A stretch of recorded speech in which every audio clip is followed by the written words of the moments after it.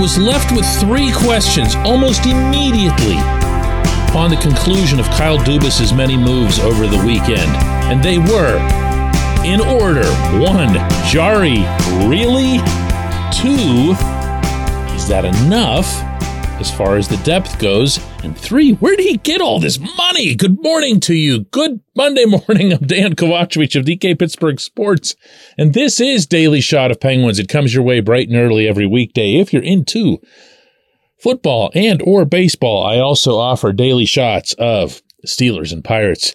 Where you found this, hope you'll check those out as well. Just a whirlwind 24 to 36 hours for Dubas in almost completely attacking every single point that he'd mentioned beforehand that he needed to address. Goaltending, left-handed defenseman, top 6 depth. And of course, in addition to that, because you were going to lose Jason Zucker, you also had to address top 6 depth. Now, I'm already on the record as loving Riley Smith. I believe he's a better player overall than Zucker is. And I'll add here that I believe that Ryan Graves is a better player right now, at this point in his career and for the foreseeable future, than Brian Dumoulin. And that's not to kick a 2-time Stanley Cup champion and all-around great dude on his way out the door. Made my opinions clear on where Dumoulin's trajectory has been over the past 2 seasons.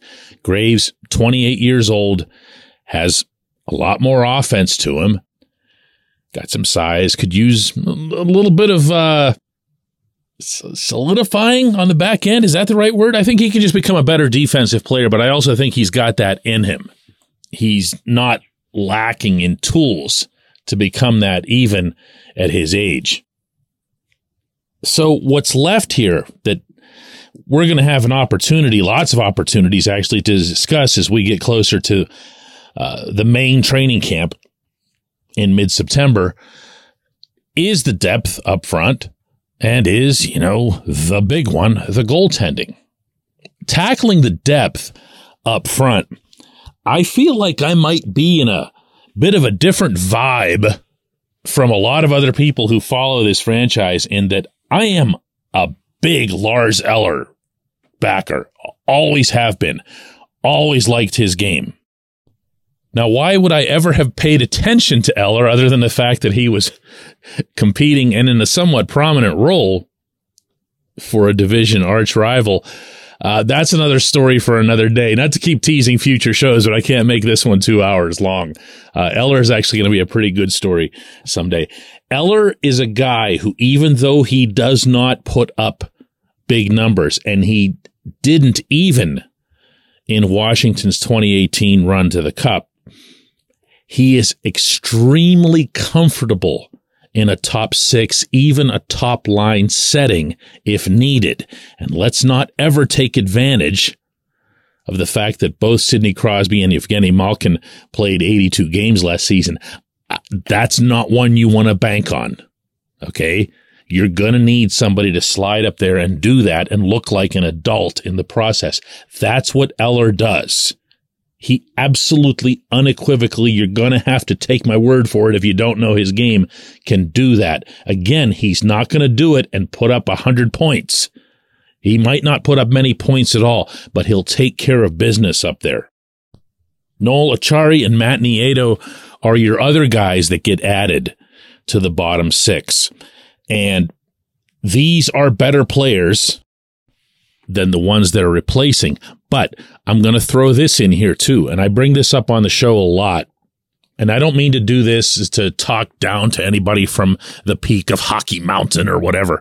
But the one thing fans never ever discuss, but always gets discussed by hockey people, meaning inside hockey people, like the coaches and the players and the executives, is penalty killing. And Mike Sullivan had made it really clear last week in Nashville that one of the main goals for this team heading into the coming season was that they had to get a lot better at PK, not just randomly throw guys out there who they thought might be able to do it. All 3 of these bottom 6 type additions can do that and can do it at a high level, that in and of itself can change the feel of this team for the coming season. Please do not be that hockey fan who ignores PK, okay? Don't just look at what you'll get out of the fourth line or whatever. PK is a really, really, really big deal in this sport. So to this point, to everything I've mentioned so far, to all the names that I've thrown out there, I like what's happened. In fact, I kind of like it a lot. Not, necessarily every decimal point of every contract, but the personnel are a good fit and the right fit for what the Pittsburgh Penguins needed at this time. And then there's goaltending. Look, I'm not going to get into my umpteenth screed on Tristan Jarry, his lack of performance in big moments, his lack of reliability in a lot of moments. But I had been telling you two things here for several weeks now. One is that the head coach believes in him, gets mad at him, but believes in him.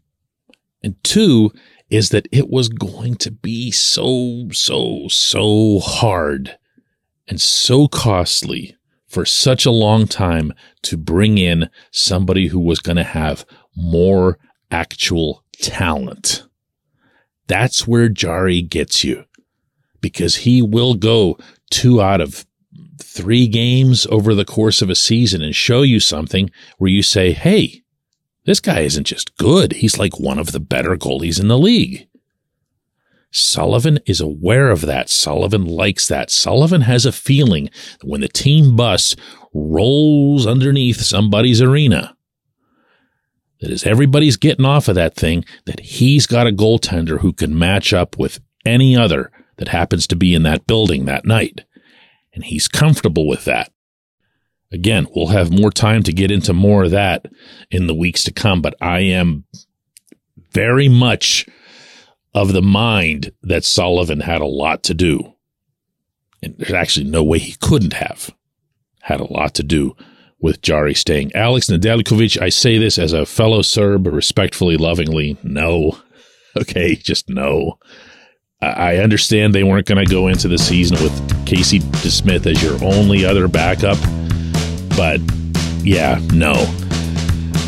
So, yeah, we've got a lot to talk about, don't we? That just feels like just running through the table of contents, when we come back, J1Q. This segment of Daily Shot is brought to you by Family Table, a local company that brings delicious food to busy families. They offer family-style complete meals or a la carte items like lean proteins perfect for muscle building and weight loss. If you're not local, gift cards are also available for your Pittsburgh-based family and friends. Go to FamilyTablePGH.com. That's FamilyTablePGH.com and use the code DK40 or DK40 for 40% off and free delivery on your first order. Order by noon today for Thursday delivery.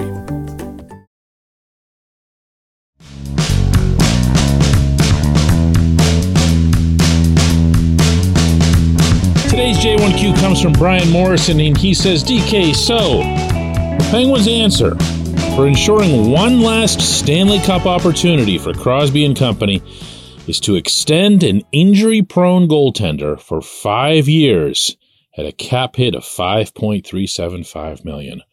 Why stand pat on a position that's disappointed so much over the past couple seasons? What am I missing about this player? If his unreliability resurfaces early this season, is Kyle Dubas the type of GM to admit a mistake and make a change?